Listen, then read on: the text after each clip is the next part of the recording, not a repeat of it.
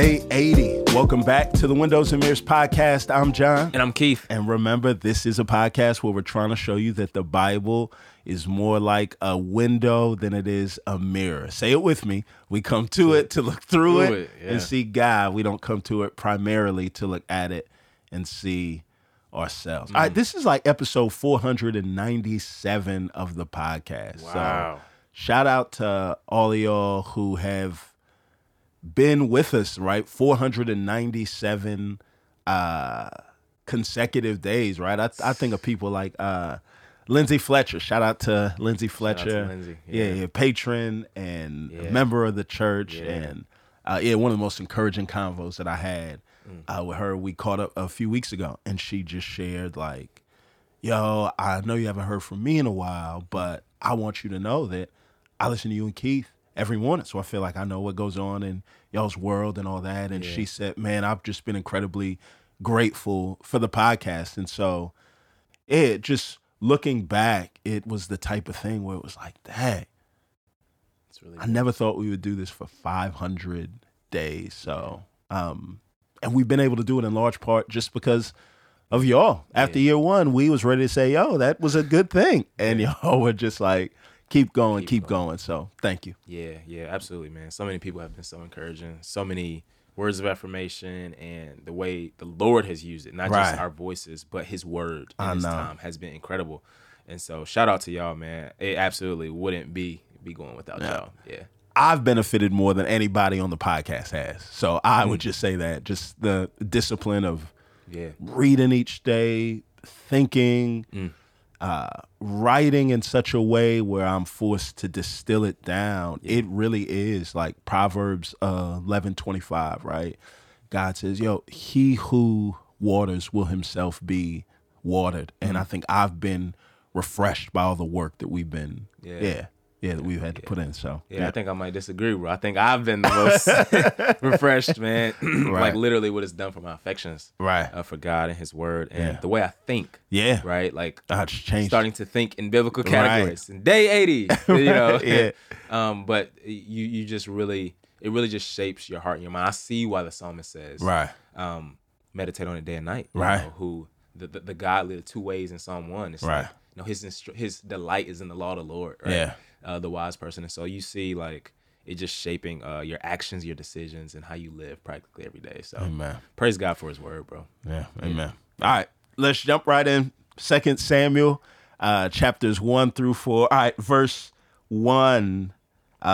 We see 5 familiar words again, and it says this: after the death of Saul. All right, thus far in the Bible, we've gotten after the death of Moses, after the death of Joshua. So people that have done these great good feats, we're reminded that God's work always outlives God's workers, right? And it's been sad for us to feel that, man, good leaders don't last forever. This says after the death of Saul, and we kind of walk and like jump and click our heels together because in the same way good leaders don't live forever, bad leaders don't either. That's good. They have an expiration date. And that's what we see here. And we see this transition, right? After the death of Saul, good leaders don't last forever.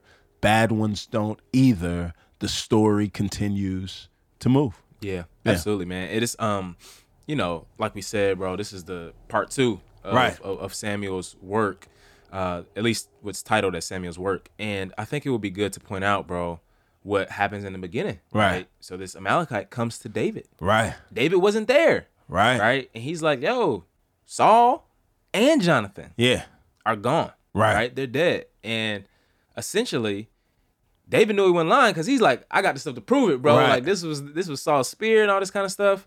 And David is sick. Right? David mourns the death of both Saul and Jonathan. He has, bro, done away with. But out of respect for God's, respect for God's anointed and who God has placed in authority, David, you know, seeks the justice, right, here over the Amalekite. And what's interesting is that all throughout the book of Samuel, you see David having this respect and reverence for who God has placed in authority without failure to call out their missteps and sins, right? And so we see David kind of living in that tension. But the Amalekite gets destroyed. He brought what he thought was good news to David. Right. And you see David mourn over both Saul Yeah. and his best friend Jonathan. Right. And this deep sense of compassion and grief over his enemy. Yeah. Right? So you see him even loving his enemy here, bro. Yeah. And he is showing himself once again that he is fit to be the king of God's people Right. in this next phase of the Israelite kingdom Yeah. and redemptive history. Yeah. Yep. What I love is chapter 2, bro. It doesn't skip a beat. And then it comes and it says this. Look, sometime later, David inquired of the Lord. Yep. Right. And what you're constantly going to see is you're constantly going to see David being somebody that is inquiring of God, inquiring of God. Yeah. Every step of the way, he's going to say, yo, God, I don't want to do this on my own. I don't want to lean on my own wisdom. Yep. And what I love is that whenever he inquires of God, God answers him. God responds. God directs, right? Not just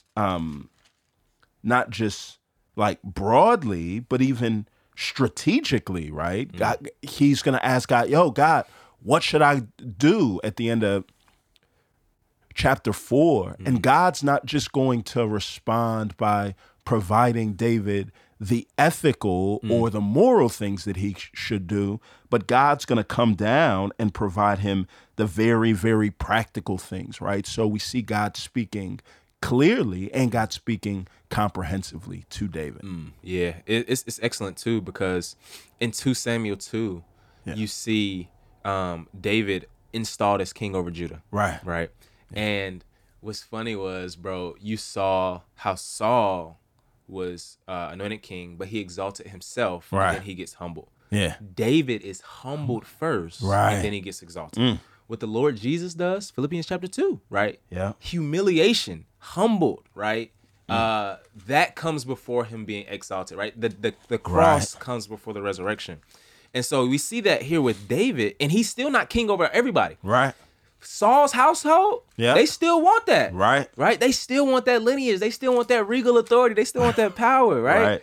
And so, in other words, what you're going to see here, bro, is kind of the house of Saul and the house of David going at it. Right? But God, who God has chosen, who God has promised to be on top, is going to prevail in the life of Israel. Amen. And so, like one of the big things we're going to see, bro, is that as the king goes, so the people go, right? So you see this playing out. Even though Saul is gone, right? His people, those from his line, those from his family, still want to battle it out.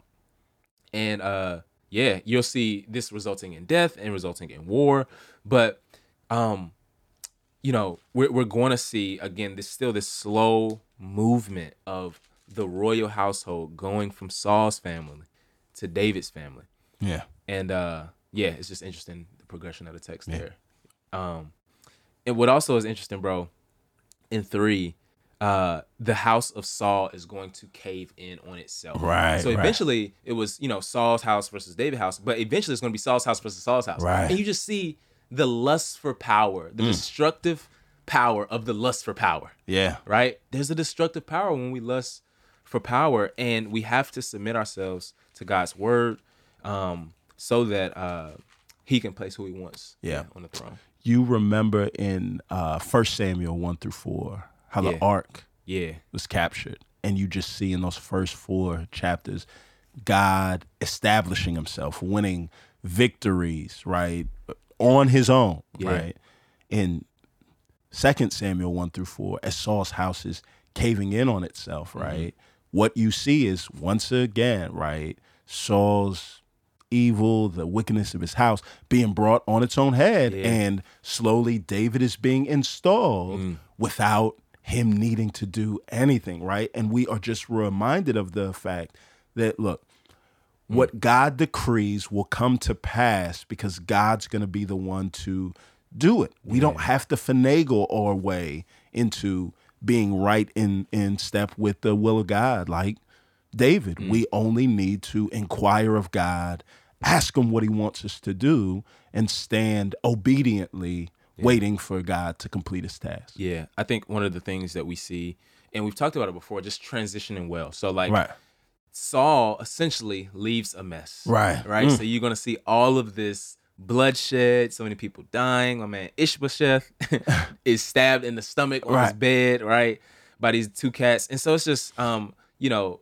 like, how do we transition, right? When one leader goes and the next leader is raised up, like, do we leave a mess? And we see that he does, right? And David is left to kind of clean this thing up. Right. And we never know, bro, like, the impact, like, our sin and rebellion could have on the next generation, right? I think the Bible is clear that certain leaders live a certain kind of life, and it affects people that can continue to live and outlive them, right? And we see that here, bro, just with the kingdom and how it goes. You know, just as in the same way that the Old Testament is kind of like adamant about God's covenant faithfulness, right, being passed down from generation to generation, we have to be careful that our sins and lusts aren't passed down from generation to generation as well. It's an illusion for us to imagine that the effects of our sin are quarantined to our lifetime, right? That even when we go in the grave, the effects of our sin can bleed over and outlive and outlast us. Yeah. And it's interesting, man, that you know, we make it hard for who comes behind us when we don't steward well what's right in front of us, right? And so Saul, who was king over Israel, didn't steward that well, right? And he made it hard for those who came behind. Yeah. But thanks be to God that he left a righteous king, who was able to bear the brunt of cleaning up our mess. And it just points to the Lord Jesus. That even though humanity, not just one generation, humanity left a mess, and the Lord Jesus had to come clean it up. And he did. And one day he's going to ultimately change everything for God's glory, for our good, and for his kingdom to come to earth. Yep. And the dope thing is, this is just the beginning of the story, right? There's still a lot more story left to be done. Absolutely. Yeah. Amen. All right. Let's pray.